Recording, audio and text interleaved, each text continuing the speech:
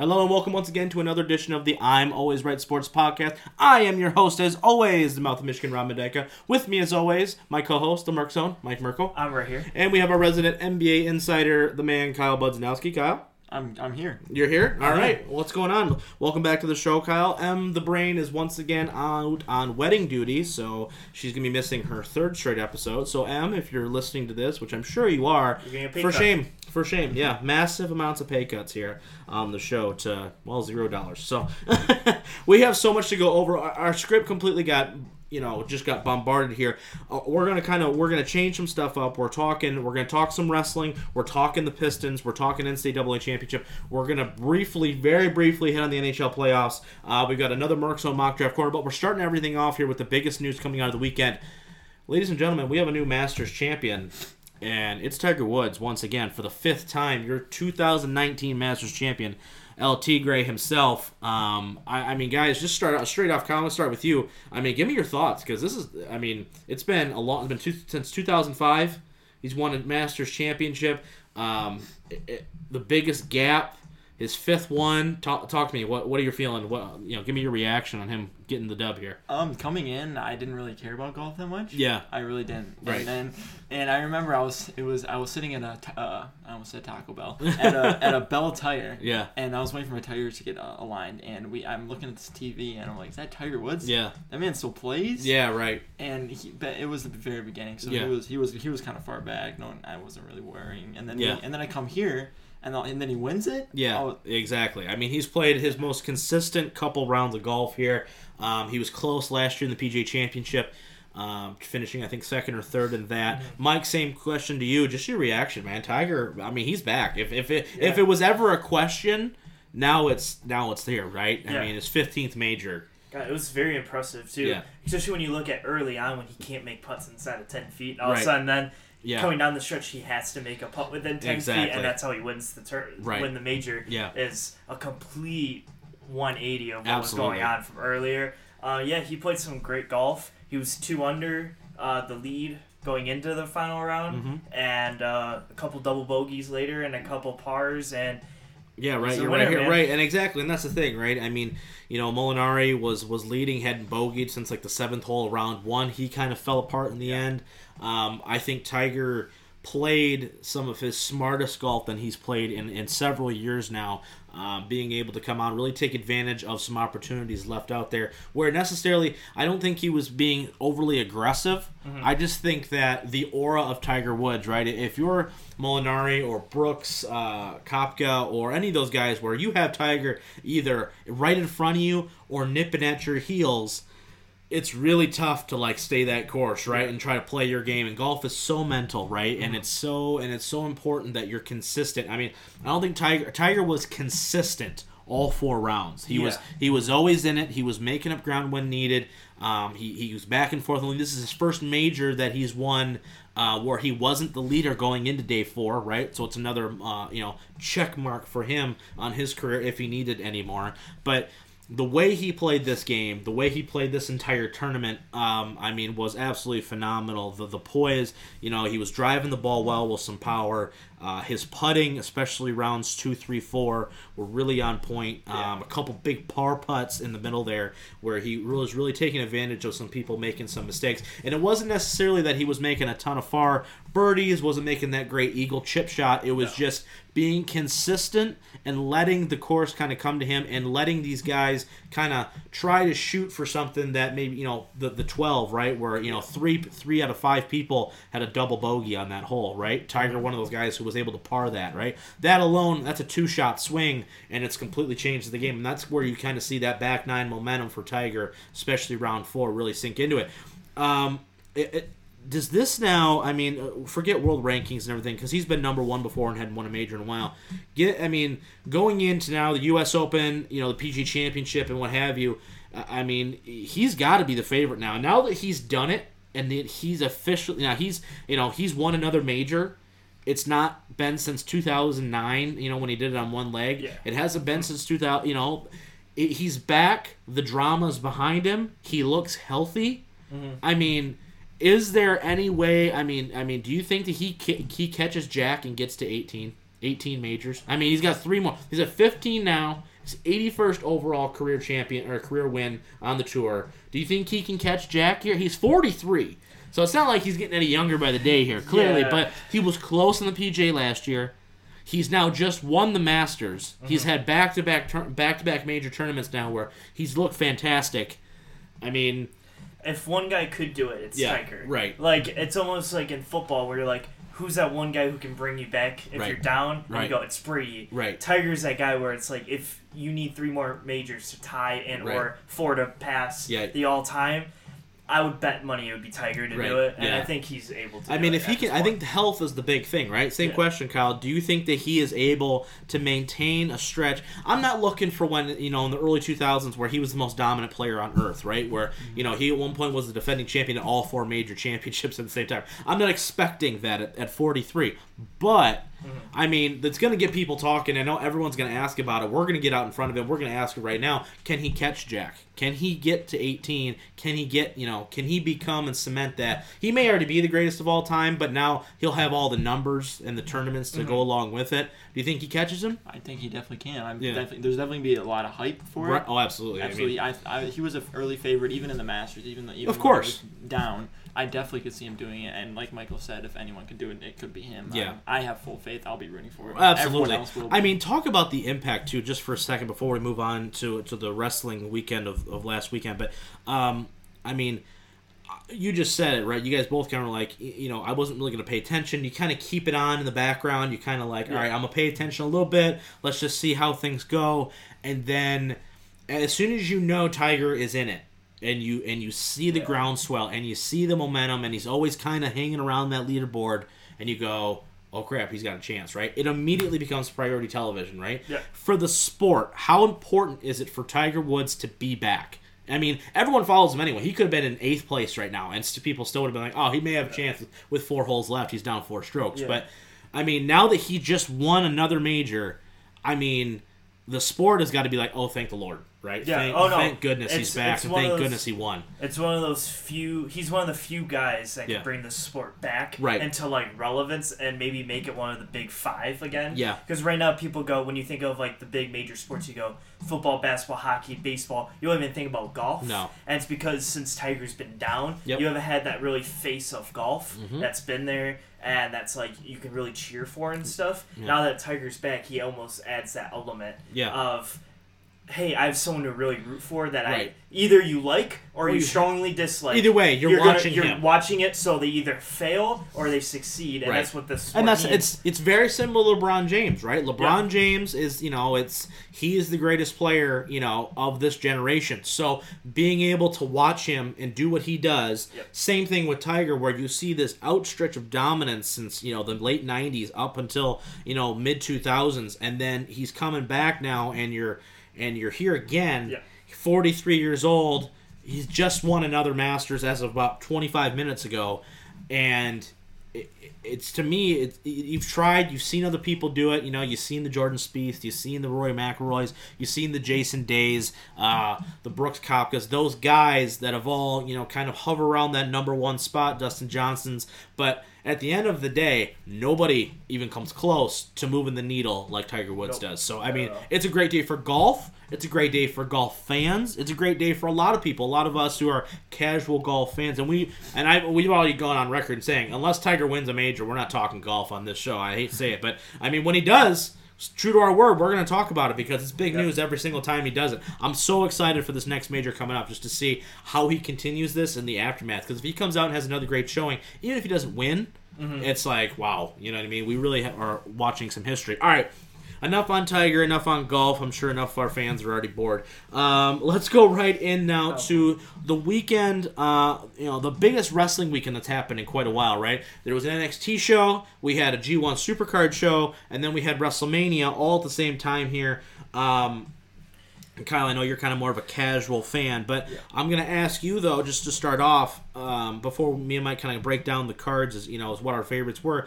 I mean, give me your response, because you're more of a casual fan. What do you hear about WrestleMania in this weekend, right? What is the outside people saying when it comes to, all right, the excitement, the fallout from it afterwards? Like, oh my gosh, you had to see it. Like, is it still something that where you're like, if it was on, I'd watch it just because it's WrestleMania? Or is it kind of like, yeah, it is what it is, Because we've had conversations before where you were kind of, you hem-haw about it, but...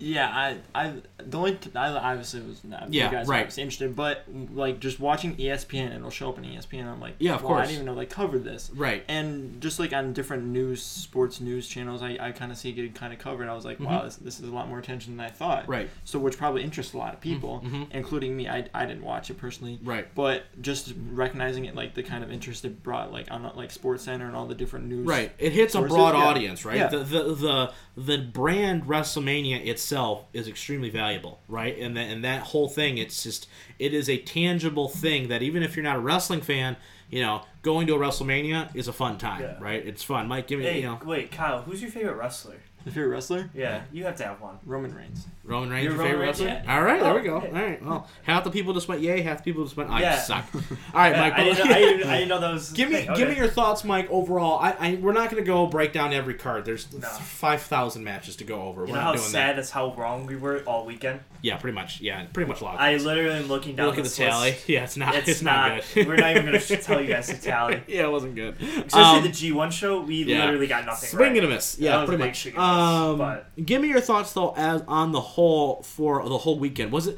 Because I'm gonna be honest with you, it was a lot. It was a lot of wrestling. You know what I mean? So give me your thoughts on the weekend as a whole. Did it deliver for you, in your opinion?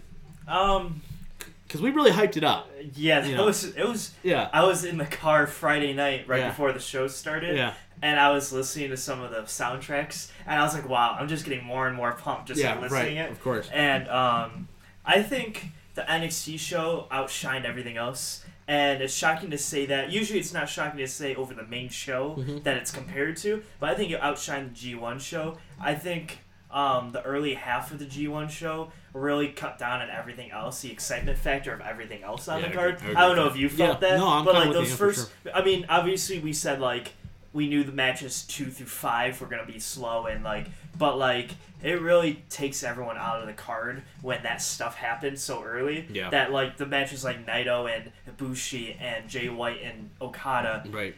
We didn't really care as much because we were just like, right. I don't really want to watch this anymore because of how dragged on the early show was. I think WrestleMania did actually a good job of starting hot. Oh, absolutely. Right. And with Seth Rollins, Brock Lesnar match and stuff to really get you invested early on. I think the problem WrestleMania had was right after the Kofi match. That's when everyone stopped caring. And then you have the botched finish in the main event. Yeah. And overall, I think WrestleMania's second half really needs to be cut down. Right. I think that, I mean, obviously, I think the NXT show was the best just because the time was a really big factor for me. Like, the G1 card ran long. Yes. And it was really, really long. Like, to the point where you get to Jay White Okada and you're like, okay, we still have a whole nother match. And it's I get it. And same thing with WrestleMania where, I mean, you had a couple matches that went 25 seconds and you were still like, man, this is a long-ass card, right? Like, this is really, really, this is taking up a lot of time. Where, you start at 5 and it goes till, midnight at 12:30. Right, and you're just like, I mean, it was good. Give me your favorite show, right? Okay. Like, your favorite show as a whole, and then also give me your favorite match from any of 3 of the cards, and kind of give me some breakdown as to why. Well, obviously, I just said favorite NXT show is the right? NXT show. Right. Nice, short, sweet, and every match was entertaining. Absolutely. For the most part. Yep. Didn't have any downfalls into it. Nope. I would say favorite match was probably Johnny Gargano, Adam Cole. Yeah. Had a lot of good stuff in that match. Hated the finish, but it's fine. I mean, it was a very odd finish. Yeah. I actually loved Riddle Dream too. Yeah, that was Riddle fantastic. That was a great way to end that too. I think it was a fantastic way to finish that match. and obviously I'm a big Seth Rollins fan, so going into WrestleMania, starting the show with the match I was probably most entertained or interested in was Seth Rollins and Brock Lesnar, and Rollins actually winning it. Yes. Got me a really good start to the show, right. and actually got me a good feel. And even the first couple matches on the show were like good. Where I was wow, oh yeah, this is really turning into a card. Yeah, it's getting into like a B plus WrestleMania range. Right. And right after Kofi, I was like, oh, B minus. And now we're to C+. And then I was like, right, yeah, exactly. I'm kind of with you. I'm gonna say the NXT show as a whole was the best. I really enjoyed Dream and Riddle.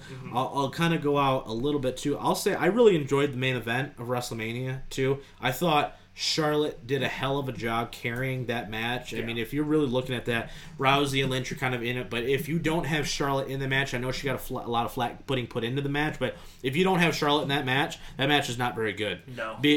I mean, if we're being honest about it, Charlotte really kind of put together that match and was the key component. Even though she didn't take the fall, she was the key component that held everything together. So, if nothing else, you got to give her a lot of credit for really... The 5-minute finish that Becky Lynch and Ronda did before Becky ends up winning the match. Yes. For a spoiler, I guess, if no one's seen it. It's been a week. We gave them enough time. That's what I'm saying. That was some bad stuff to finish the match. Like, it was a lot of missed stuff. Actually, Ronda Rousey actually broke her hand, I guess, midway through, so probably hinders a lot of stuff she was able to do. And then the finish, I was like, that's the only problem I had with that match. It's not so much that I was upset with the roll-up, right? Which, that's fine. The ref making the mistake, though, of not waiting for her shoulders to be down. Yeah. That's a problem. I would have preferred to see a tap out there. I know they're trying to set up them later on if Rousey does come back, which has been rumored already, but that if they did do that, I get that, but at the same time, I'm not really one to say that it's more defining and it's more of a moment, I feel like, if you got the tap out there. I heard Ronda was very adamant not tapping out. Yeah, which I get. I totally understand, but at the same time, she was like, I'm not, I'll take a pin. Yeah, right. I'm not going to tap. Roll me up and it's fine, right? That's why I thought maybe with Charlotte being in it that she could have tapped. It doesn't hurt Charlotte. She's been champion a million times. Yeah. And you keep Rousey completely out of the finish, but to her point, I understand. But the NXT show, the G1 card for me, it went really long. That's my biggest thing from it. There was not a single moment. I know Taven won the world title. Okada won it again, which I'm still confused by. But overall, I thought it was a good show, but I don't think I'm going to look back on that show and go, I remember that. Is there any match... I guess I'll take out the NXT show because we'll probably go back and watch some of that. Yeah. From WrestleMania or the G1, is there anything 6 to 8 months from now that you'll go back and watch? No.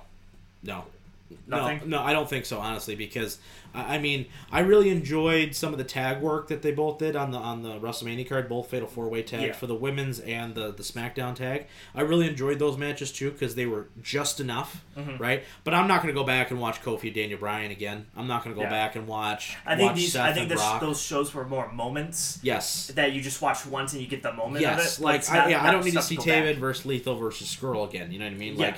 The Okada Jay White match, I was just like, okay. It was okay. It was what it was. Yeah, I didn't like the finish, but it would for me. I don't think that this weekend, based off of the names that you had, I don't think lived up to it in ring a lot of times. You know what I mean? For overall, right?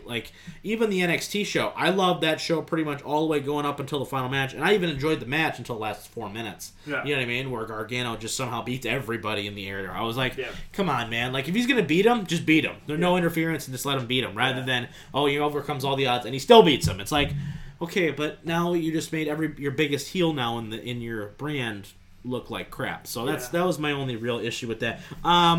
Just give me your take, too, real quick, on the Raw and SmackDown post-Mania, because I thought they sucked. What did they do? There was nothing exciting about... Okay, Lars Sullivan's here. I don't care. Hardy's won the tag title. Fine match, right? Yeah. But there had to be something more for me. You teased this title versus title thing, and then you completely just go, no, never mind. That was so stupid. The greatest thing was I was on Twitter that whole night. Yeah. And right after they announced the Rollins-Kofi match, that's going to be title for title, winner takes all, whatever, which everyone knew wasn't going to actually happen. Of course. You can't put a title on... Right.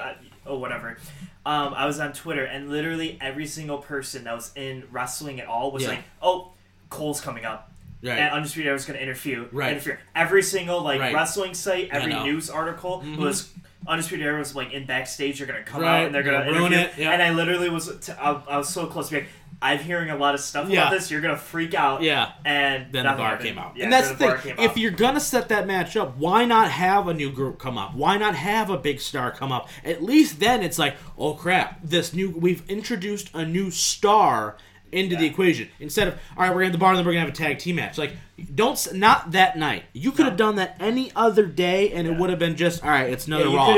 But not then. Yeah, 3 weeks from now you could have IC title versus Universal title, and I've done the same thing. Exactly. I also really was not a fan of Sami Zayn not getting the win over Balor there with that Intercontinental Champion. I love the way that they're going to book Sami. I really dug that promo. I hope he goes to Raw or SmackDown wins the US title. Yeah, but I feel like he could have if he beat Finn there with he hits him with a low blow or something and rolls him up, and then goes off on this big tirade with the title. I feel like it makes him more must-see than it would be without it, because now he just won the title. Because I'm going to be honest with you, I don't know what they're going to do with Finn as Intercontinental Champion. Oh, I don't either, but I felt like that could have added some depth. He lost it a month ago to Bobby, and then he won that back. That would have been my... That's the point, though, is that... you hold the title for a month and you have 3 reigns out of it. Right, yeah, I wasn't going to like that if that was going to happen, but I get that point. I would have liked to see Sami do it. But overall, like I said, it's kind of one of those things to where it's like, all right, let's weigh it back and forth. All right, that's going to be it, though, for part 1. We've got a lot more stuff. Actually, you know what? Before we go to a commercial, I'm just going to ask this right now. We said we're going to touch on the NHL playoffs. Oh, cool. Who do you got on the NHL? Kyle, I'm going to start with you because you've been quiet there. Yeah. Of all the teams, we're not going to go super into detail. We're going to hit on this a little bit more next week as far as implications for the Wings go. But Kyle, who do you got? Just call your shot right now. Who is your favorite? Who do you want to win the Stanley Cup this year? I was saying I don't watch hockey. I'm gonna say the Pittsburgh Penguins. Yes. Everybody in Detroit right now hates you. That's what I'm literally everybody in the world. The Golden Knights? Are the Golden Knights in there? Yeah, yes. Of course. Yeah. I like them better. All right, Mike. Same thing. I mean, who wins NHL? Who wins Lord Stanley? I'll tell you right now. I think going into the Stanley Cup Finals will be the Washington Capitals. Really? Yep. Wow. All right. I'm a very big. I'll put this out here right now. Alex Ovechkin fan. Mm-hmm. Really big for a weird reason. Yeah. I think he's awesome. You just like his nose. No, that's part of the reason why. I think the team's really good. Yeah. Goalie's one of the better ones in the league. Yeah. And he will take them there to at least defending champs. So yep. I mean, all right. So you got the Capitals. All right, I'm kind of torn between either San Jose or Tampa. Tampa just because they're the most dominant team we've seen. Aren't they both down? Huh? Aren't they both down? I know, but I like both. I like both teams though. I think San Jose did a hell of a job with Nyquist, with that addition with Nyquist.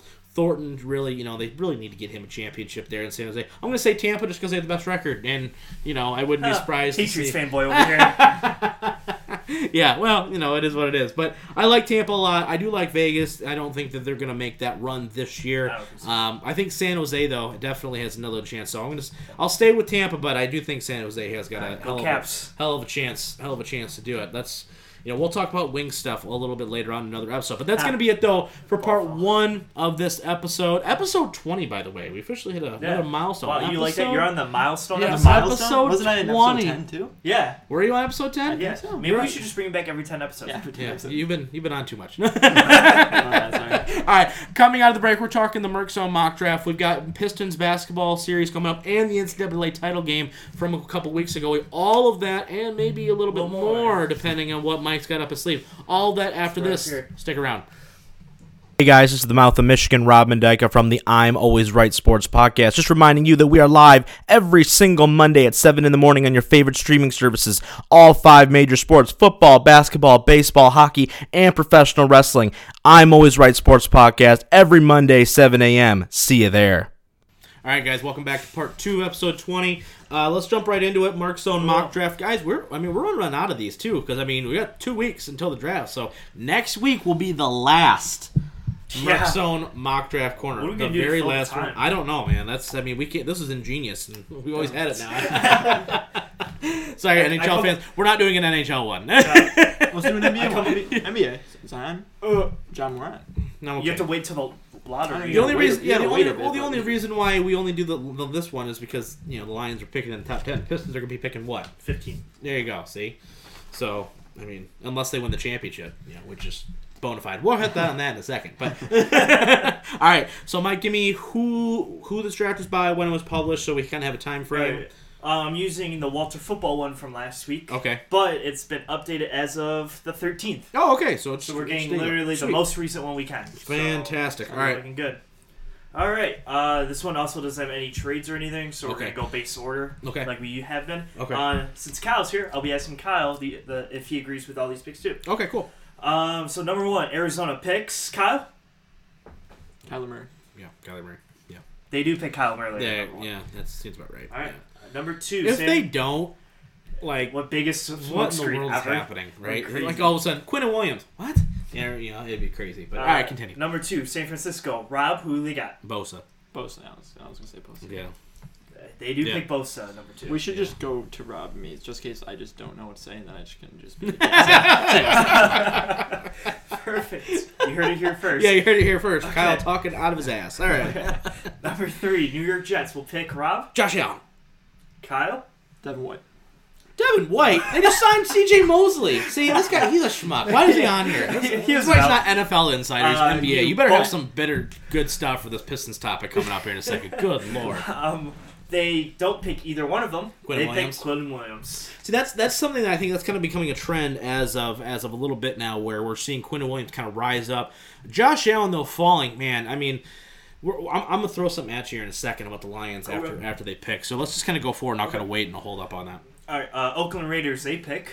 So then they're going to take Josh Allen and be thrilled. Sean Gary. Shut up. What is up with you today? Seriously, you're almost about to be kicked off the show before the basketball season. I have to make bold moves. Yeah. Okay. Bold they do pick Josh Allen. He's the bold move guy. That's what he is. He's the guy. You know what? He's Mike Ditka, where he's gonna trade away his whole draft to get Ricky Williams and then not know how to use him. That's what he is. Yeah. My Jared Cook is #1 free agent target for the Lions. And everyone goes, huh? That's our viewers. I think that's when our viewership died. Is after that episode right there. All right. Anyway, number 5 might shock everyone here. Okay. Tampa Bay picks. Rob, pointing at you first. You said that it's a shocker here. A little bit. We haven't seen this guy go here yet. Okay. I'm gonna say then. Let's say Rashawn Gary because they're stupid. I was gonna say that again. Yeah. Ed Oliver. Really? Yep. That sucks. That's gonna come into my point here in a second. But okay. let's keep going. Number 6. New York Giants. Haskins, obviously. I almost had to beat you. They don't pick what? Haskins. What is happening? They pick Rashawn Gary. Yeah, all right. That's a Giants. I can't believe the Giants are turning into the Browns. Is really what they're turning really into. quickly. It's like a disaster. Yep. All right, continue. Jacksonville picks. Jawan Taylor, Jack from Florida. Obviously, the same. They do pick Jawan Taylor. You're making me want to drink, and I don't drink. I'll let you know that. But all right, yeah, cool. All right, so now you know the top 7. So right, where do you think Lions go here? I'm gonna say at this point, based off of how the draft has fallen, I'm gonna say they're gonna take Devin White. Devin Bush. I'm gonna take you off the show. Rob is right. Devin White, linebacker. Yeah. Okay, now here's my question, right? If the draft falls like this, though, okay, do you think that there's been a lot of speculation that Atlanta and the Lions, right, are in talks right now, basically that if Atlanta's guy is there at 8, okay, they would like to trade up with the Lions. Lions go down to 14. Okay. Who does Atlanta take at 14? At 14? Yeah. They will pick Andre Dillard, offensive tackle, Washington State. Okay, that's completely where I thought they would go. But because there's a lot of talk that if Ed Oliver is there at 8, that's like the #1 target for Atlanta. Okay. Is Ed Oliver. So, with what's been floated out there, it's been Atlanta's first this year, their 3rd round pick this year, and a 2020 4th round pick for the Lions 8th pick. Do you do that trade? So you get an additional 3rd and a 4th next year to move down 6 spots. Yeah, I'd probably go into it. You think so? Yeah. Actually, yeah, I would think about it very strongly. Right. And the only reason I say it is because at that point, and I guess we could play out the rest of this draft to see who's actually left. Right. You can maybe get a guy that isn't likely to get picked at 8 if you pick like a T.J. Hawkinson. It doesn't look as bad picking 14 than 8. Right. If you get a guy like Montez Sweat, you're like 14. Okay, then you're getting an extra third round. You're getting that depth pick. So say in the second round you go corner. Third round you can go wide receiver, offensive line. You can do that double pick in the third. Right. And I think that actually. Do you think there's any player outside of, let's say, Allen, Bosa, and Quinnen Williams, right? Outside of those 3 guys. In this draft that, unless they fall in love with, obviously, with Ed Oliver, but that is in this draft that they have to take at 8 if he's there? No, not at all. Right. I think... And like if Quinnen Williams somehow falls to you at 8, you have to take him and just be done with it. Yeah. But outside of those 3 guys... If this draft goes exactly how it went today, and so Oliver, Allen, Quinnen Williams, and Bosa are all off the board, then I have no problems trading them because... Devin White will be there at 14. If Devin White's gone before 14, you can still take Devin Bush at that point, right? Take whatever, right? Or Montez Sweat's probably going to be around. Sweat, or Brian Burns. DK Metcalf will be around. Right. Yeah. There's a lot of different options there. I think you have if you trade. I just want to float that out there too because I know Washington's another team too where there's been some rumors that they might want to trade up because they really like a quarterback. I know Denver really likes Drew Lock. They're probably hoping that no one tries to hop them for that. Daniel Jones, I think, has been linked to Washington quite a bit. But all right, let's go through any other real huge names that are going in the first round before we hop to round 2. There actually is one. Yeah. Giants pick later in the first round. Yeah, 17, right? 17. Yeah. This is where they go quarterback. Yeah, they take Daniel Jones. Duke. That doesn't. Yeah, I mean, I guess if that's what happens and they like him better and they feel like they can get him, but I mean, yeah. Ugh. I know. I was like, I was kind of shocked. Rashawn Gary and Daniel Jones. If I'm a Giants fan, I'm like, wow, that's a really overwhelmingly unimpressive draft in my opinion. All right, let's go round 2. Okay. Let me pull up round 2 real quick. I'd still like to see if they could get a 2 out of Atlanta. Or like, I think that's a little too much to ask for. But I mean, you're getting the top 10 pick though, so it's like, you know, you kind of gotta wait. And this is the point also where you can make where maybe throwing away, like if you don't beat the Packers in the game and you get the 5th pick, then that looks a lot better going first, second for the 5th pick overall than looking at the 8th pick. I don't care though. 31-0 over the Packers is fantastic. We're gonna have to hit on that Packers story one day too because that was a great read. So number 43. Yeah. Where do you think they go? Yeah, I'm going to say they're going to take Paris freaking Campbell and take him and make me happy. Take your damn wide receiver and be done with it. Kyle, do you have any clue of where they're going to go? If you say somebody stupid, I'm going to smack you live on air. Wait, who is this again? This is the second round for the Lions. Second round for the Lions? Yeah.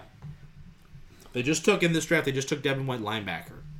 So they're probably not going to go linebacker. So they won't. I can't choose Chase Winovich? You can choose Chase Winovich. I mean, you're a terrible person, but you can take him. I'll take Chase Winovich. All right, Matt Millen of the I Always Write Sports Podcast crew here. Who do they take?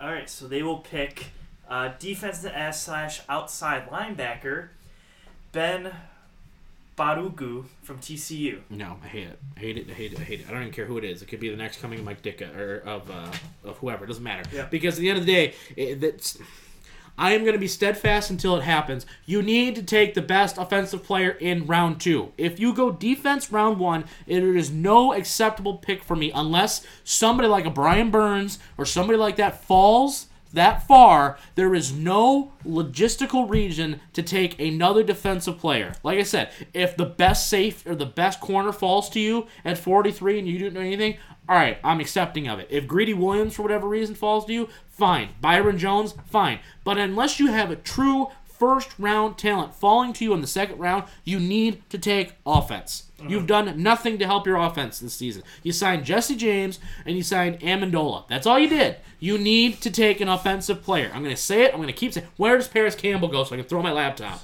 Does he go after our pick? 1 second. I'm looking at the third round right now. I can go find him out real quick for you. But all right, give me the third round first. Let's just see if I'm just going to be super pissed off on this whole damn thing.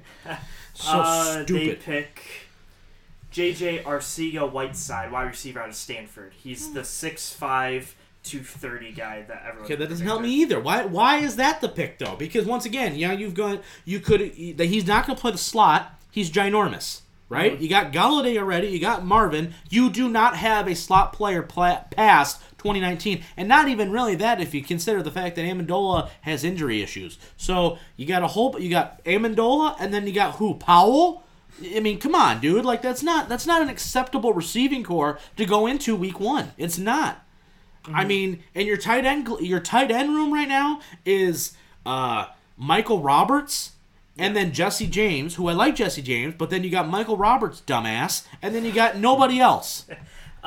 For your reference, point, Paris Campbell actually goes in the first round to the Ravens at 22. Oh, does he really? Yeah. Jeez. Which is probably why he's off the board, so they might look somewhere else. My goodness, there must have been a really big run on wide receivers. Either way, then take your time. Where's Irv Smith Jr. go?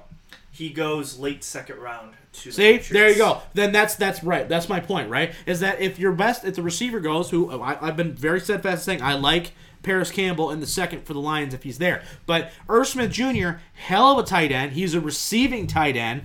I mean, you're not going to... That value is great for New England at that point if you get him in bottom half of the second round. So if you're Detroit, that's a guy that you have to be looking at, especially if you don't take tight end first round. I hate this draft. Thoughts, Kyle? I'm so pissed. I'm pissed as hell. I'm so mad. Oh, that's so irritating. I knew you said that going in this was going to suck, but I'm mad about it. I'm sorry. All right. You wanted to bring something else up, though. That's the mock draft. So next week, though, is our last one, though. So be sure to tune in episode 21 because that's going to be big. But, all right, give me something you were talking. I have a big story broke earlier this week about the XFL, new football league starting next year. Right. You heard about the possible of a 3-point conversion after a touchdown. Right. So you can actually get a 9-point play. Right. That's one of the 2 things that they announced. Okay. The second one has to do with overtime rules. Okay. You didn't hear anything about this? No, I didn't. Did you hear anything about this? No. Cool. So we're getting first takes and everything. No. So there will be a total of 44 guys on the field in overtime. Okay. At once. So I'm going to match this out like Lions versus Packers, so it makes sense for everybody. So say you have the Lions offense and the Packers defense on one side of the field. You have the Packers offense and the Lions defense on the other side of the field. Pretend the score is 0-0 going into overtime. Okay. Each side gets 5 tries at the 2-yard line for a 2-point conversion, basically. Right. Say the Lions get it, they get 2 points. Then it automatically goes right to the Packers. Packers try it, say they get it, they get 2 points. This continues back and forth. 5 attempts, and whoever has the most points out of the attempts wins the game. That's weird. But if the defense gets a turnover, they get 1 point. Oh, okay.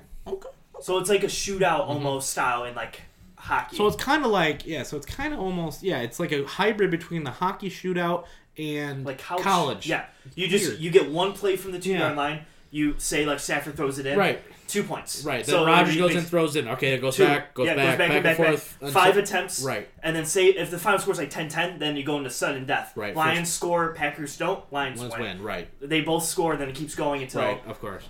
That's weird. That's very interesting to me. That's weird. Yes. Here's the thing, man. To fix the overtime thing, it's really simple. Just you get a possession, you get a possession. If I score, cool. Then I know that this team has to score. Yes. Right? And then if I don't score, I lose. Yeah. If I kick a field goal, and then you go down the field and kick a field goal, and then after that, it's first score wins at that point, right? Because you both had a chance. With this type of rule, would you be interested to see this? It'd be fun. I'd actually, the 3-point, the 1 point, the 2 point, or the 3 point, both of these really, it's a lot more strategy involved. Because then there's a lot more risk. Because it's like, all right, I score, and then I go for a 2 point, and then you score and get a 3, and I lose by 1. Even though I dominate the whole game, right? I keep scoring. You can't stop me, but I keep going for 2s, and you got that 1 extra 3-point play, and you beat me somehow. It's crazy because when you look at it, you can a 17-point game is a 2-possession game. Right. When you look at it. That's crazy. That's like you really can score crazy. Up to 18 points in 2 drives. Right. And they were also talking about, which I don't know, but you can also, they might abolish kickoffs and just have one play. Start at 25. No, you could, so instead of an onside kick.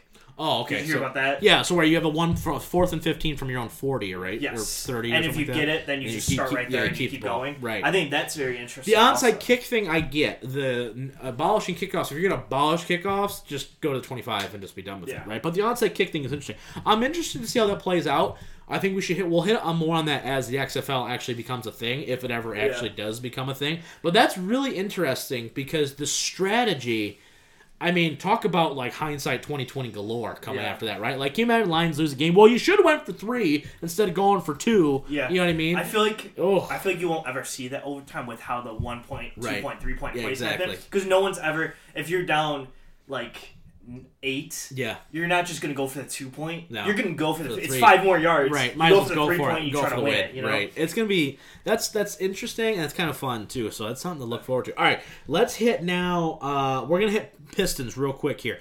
Pistons, they made the playoffs, barely. They backed in, winning back-to-back games against the rough and tough Memphis Grizzlies. And the tank for Zion. Oh, my good Lord. The New York Knicks, I mean, you beat them by 40 without Blake Griffin. That's how bad the Knicks are. So, I mean, but they were in New York, though, so it counts as a road win, damn it. But, all right, so they're playing the Bucks. Kyle, I'm going to start with you. Mm-hmm. Just give me, first off, what are your expectations going? What do you want to see happen, right? Do you think they have a chance at winning, or is this strictly just pray for a win? I mean, you could always pray for a win, but I kind of want to see... Because, like, I feel... Tell me how they win this series. Let me put it that way. How do they win this series? Yeah, tell me how they win this series. They have Zaza Pachulia. What does he do best? Injure people. He's got to do something to whatever, Giannis. But realistically... You have to have consistent shooting. Yeah. You got whatever is it, Kennard. He's actually been playing a lot better than I thought he would be. For sure. Kennard's consistently shoot. Galloway. Reggie actually has to be a point guard for once, and then obviously you have to see Blake Griffin go off for like 50 at least once if you somehow want to pull this off. How do you stop Giannis? Stop Giannis? You double Thon Maker. I like Thon Maker. I like Thon Maker too. not in this regard. I don't. You can break him like a toothpick. Yeah, I know, but I just like him. Yeah. I don't. You can't really stop him. You can I would phrase it. Stopping to me does not mean holding him for 0 points, right? No. Stopping him to me means that he's going to get his 20, but how does he not get 35? That's the difference, right? Yeah. Is that maybe I'll ask you this: how do you stop Giannis in this situation, right? Do you put Blake on him, or do you have to put Drummond on him? Well, no. This is what I would. I think you have to start off with the zone. Yeah. I don't think there's any way you can play man to man. Oh God, no. This team. Well, absolutely. I think what you do is they come down the court, right, and Giannis always ends up in one of the corners to initially start, and then the play develops and he ends up at the top of the key. You have to have Blake Griffin end up near the top of the key with Giannis. Mm-hmm.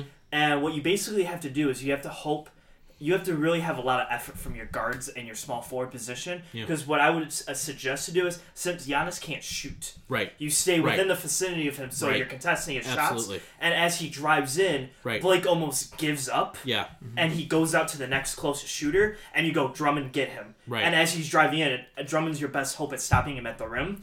And at that point, I think you got to be physical with him too. Giannis doesn't like a lot of contact. No, Drummond has to like step up and get right in his face. Right. And then if straight down. Right. And then at that point, if Giannis starts making stuff over Drummond, then there's nothing you can do. What do you do offensively? Because in my opinion, the best way to because the Bucks are so long. They're just so huge, right? They got Mirotic, they got Giannis, they got Lopez. They have so many long-arm dudes, you know what I mean? They just cover a lot of space when you're in that half-court defense. So for me, if I'm Dwayne Casey, and offensively, right, one, I've got Blake almost consistently running the point, number one, and really kind of setting stuff up because he's a great passer. I think he's the best true passer on our team. Yeah. So... for me, I'm trying to get as many transition points as possible. Yes. I'm really trying to run up and down the court with them because if they set up, we're not going to last. Yeah, no, this turns into almost like a college type game. Right, you're going to run and gun. You have to run, and I feel like you're going to need a lot of substitution to make sure you have fresh guys that can get down the court faster than them. Yeah, right. Shooting will become a big factor. 3-point shooting. Kennard's got to be the guy in this series if you want to even have a chance at this series. Kennard, I think Reggie's got to shoot. Reggie shot the ball pretty well since about the All-Star break. I think he's played pretty well. Uh-huh. I mean, it's going to be... I think you have to, at one point in the game, go small ball on Giannis. That's a great call, for sure. I think you should have a lineup nearing the end of the third to the beginning of the fourth where you go Reggie, Kennard, Wayne Ellington. Who's that other shooter? You can even have Thon Maker if you want to have a big in there, and then Drummond sitting right in the middle. Mm-hmm. And because then you could just pass all around the key. No Balake in that lineup? No. No Balake? Nope. You just can't give him the ability to drive. You have to stop him. Because if you got a one-on-one when he's driving, it doesn't matter who you are. The only reason you can't put Blake there is He's a very good shooter. Right. But he's not your best. That's what I'm saying. I'm just asking. He's not. You have to put in Wayne Ellington. You have to put in Luke. You have to put in guys that can consistently make the shot. Three. Right. Where Blake is a streaky shooter, and he likes to go into the post a lot. Mm-hmm. And with Giannis there, especially how the Bucks defense is with Giannis is like they do the LeBron strategy way better than LeBron can do it because of how good Giannis is. Right, he's huge. Like he'll go.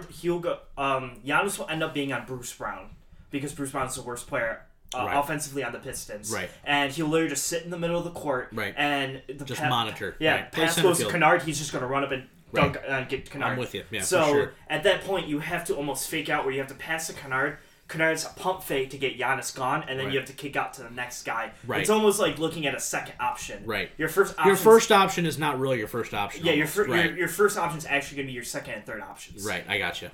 That's a great take, Mike. Really, that's a way to really break them down because I think the level for Pistons fans is not winning the series. I think the level is literally winning a game. I think we can all kind of agree that like if we win a game. Mm-hmm.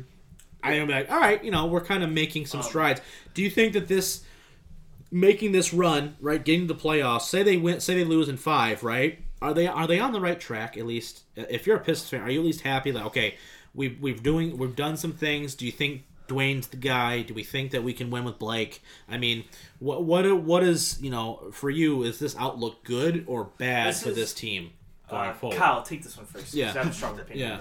Yeah. My question is, after this season, right? Where's your go? Like, where are you going? Like, right. That's what I'm asking you though. Is like, do you think that we are on the right? Are we on a trajectory to where you honestly can think in 5 years we can be competing for a championship? With or without Blake, right? Based off contract. But the point being is that if you have fundamental pieces, if Kennard is going to become fundamental, right? If you lose Reggie in a year and you bring in another point guard, right? And a solid guy. Do you think that over time that this team right now has the infrastructure in place to start being more competitive consistently year in, year out? I say if Kennard gets better and we do pick up maybe a veteran or maybe just some role player in general and I could see it happening, but because you kind of have a small window with Blake right now. Yeah. So I mean, that's what I'm saying. He's gone, right? But if you can bring in another guy, if Kennard gets consistently better, and Andre's still healthy, and I think Dwayne Casey is a pretty good coach. I like him. Yeah. I could see it. I could see it, but I also can't see it. But I could see it. Way to talk out both sides there, but I mean, honestly, that's a question, right? So, Mike, give me your take, right? I would say I think they're going to hit their ceiling. Luke Kennard, I think, is your bright point of your future. Mm-hmm. Now, but here's an interesting point I was just thinking about as Kai was talking about something. Yeah. One guy I think you could bring in and actually change the team up, and it's going to sound really weird at first, Rajon Rondo. I feel like he's a guy who can come in. Yeah. He's pass first. He doesn't shoot very well. Right. And him and Drummond on the court would be hard because neither one can shoot, so you're kind of limited on options there. Mm-hmm. But with his passing ability and his defense, he's a way better version of Reggie is right now. Right. And if he can just dribble down the court, if Blake's still there, Blake doesn't have to be that guy to dribble down. You can let it be Rondo dribbling it down, and then Blake can do his thing into the post or whatever. Right. Then you can have Kennard if he develops well with Wayne Ellington being your shooters. I think that altogether really can add a nice little infrastructure there. Right. Because then you have veteran leadership in Blake and Rondo. Then you can have up and rising guys like Luke Kennard coming in. I think as a totality there it works out. But if you don't fix the problem at point guard and Kennard staggers and doesn't develop as much as we thought he would next year, I think you need to tear it down. Right. Yeah. I think you're kind of you're at a fork in the road right now, almost. I do think that they need to become a little more consistent. The cap situation too is another thing you really need to monitor because right now they're so hard capped right now where they can't really do anything. As far as signing anybody of any, like Greg Robinson was their big signing and he's been just god awful. So I mean he's not anything of any note. Reggie coming off the books obviously is going to be huge. Drummond's progression is going to be huge for them, right? To see how that develops. I think because we got another 3 years with Blake. So if nothing else, I think you can do enough in 3 years to keep yourself competitive while at the same time building some sort of team. You know what I mean? To where it doesn't have to be all Blake shooting for 30 points a night. I do think if Blake plays like this, Blake, Drummond, and maybe like Kennard can actually care in the East, especially. Right, that's what I'm saying. Can help get you some. This Warriors team's going to blow up here, so we know that's coming. Yes. Right. So I mean, there's going to be opportunities for this to happen coming up here. Right. LeBron's getting older, so you don't know what's going to happen there. That's a lot of stuff. By the way, we're hitting on this Magic thing next week because I'm not letting anything skip past that. We're hitting on this whole Laker Magic topic next week for sure. All right, let's hop now into the last little topic of the day, the national title game. Obviously, Virginia getting the win, making the complete 180 turn from losing as a number 1 seed to the 16th seed to winning the title. But more than that, right? Because none of us are Virginia or Texas Tech fans. Here's what I want to talk about, though, a little bit. I want to talk about Michigan State and the loss to Texas Tech. Here's why I want to talk about it.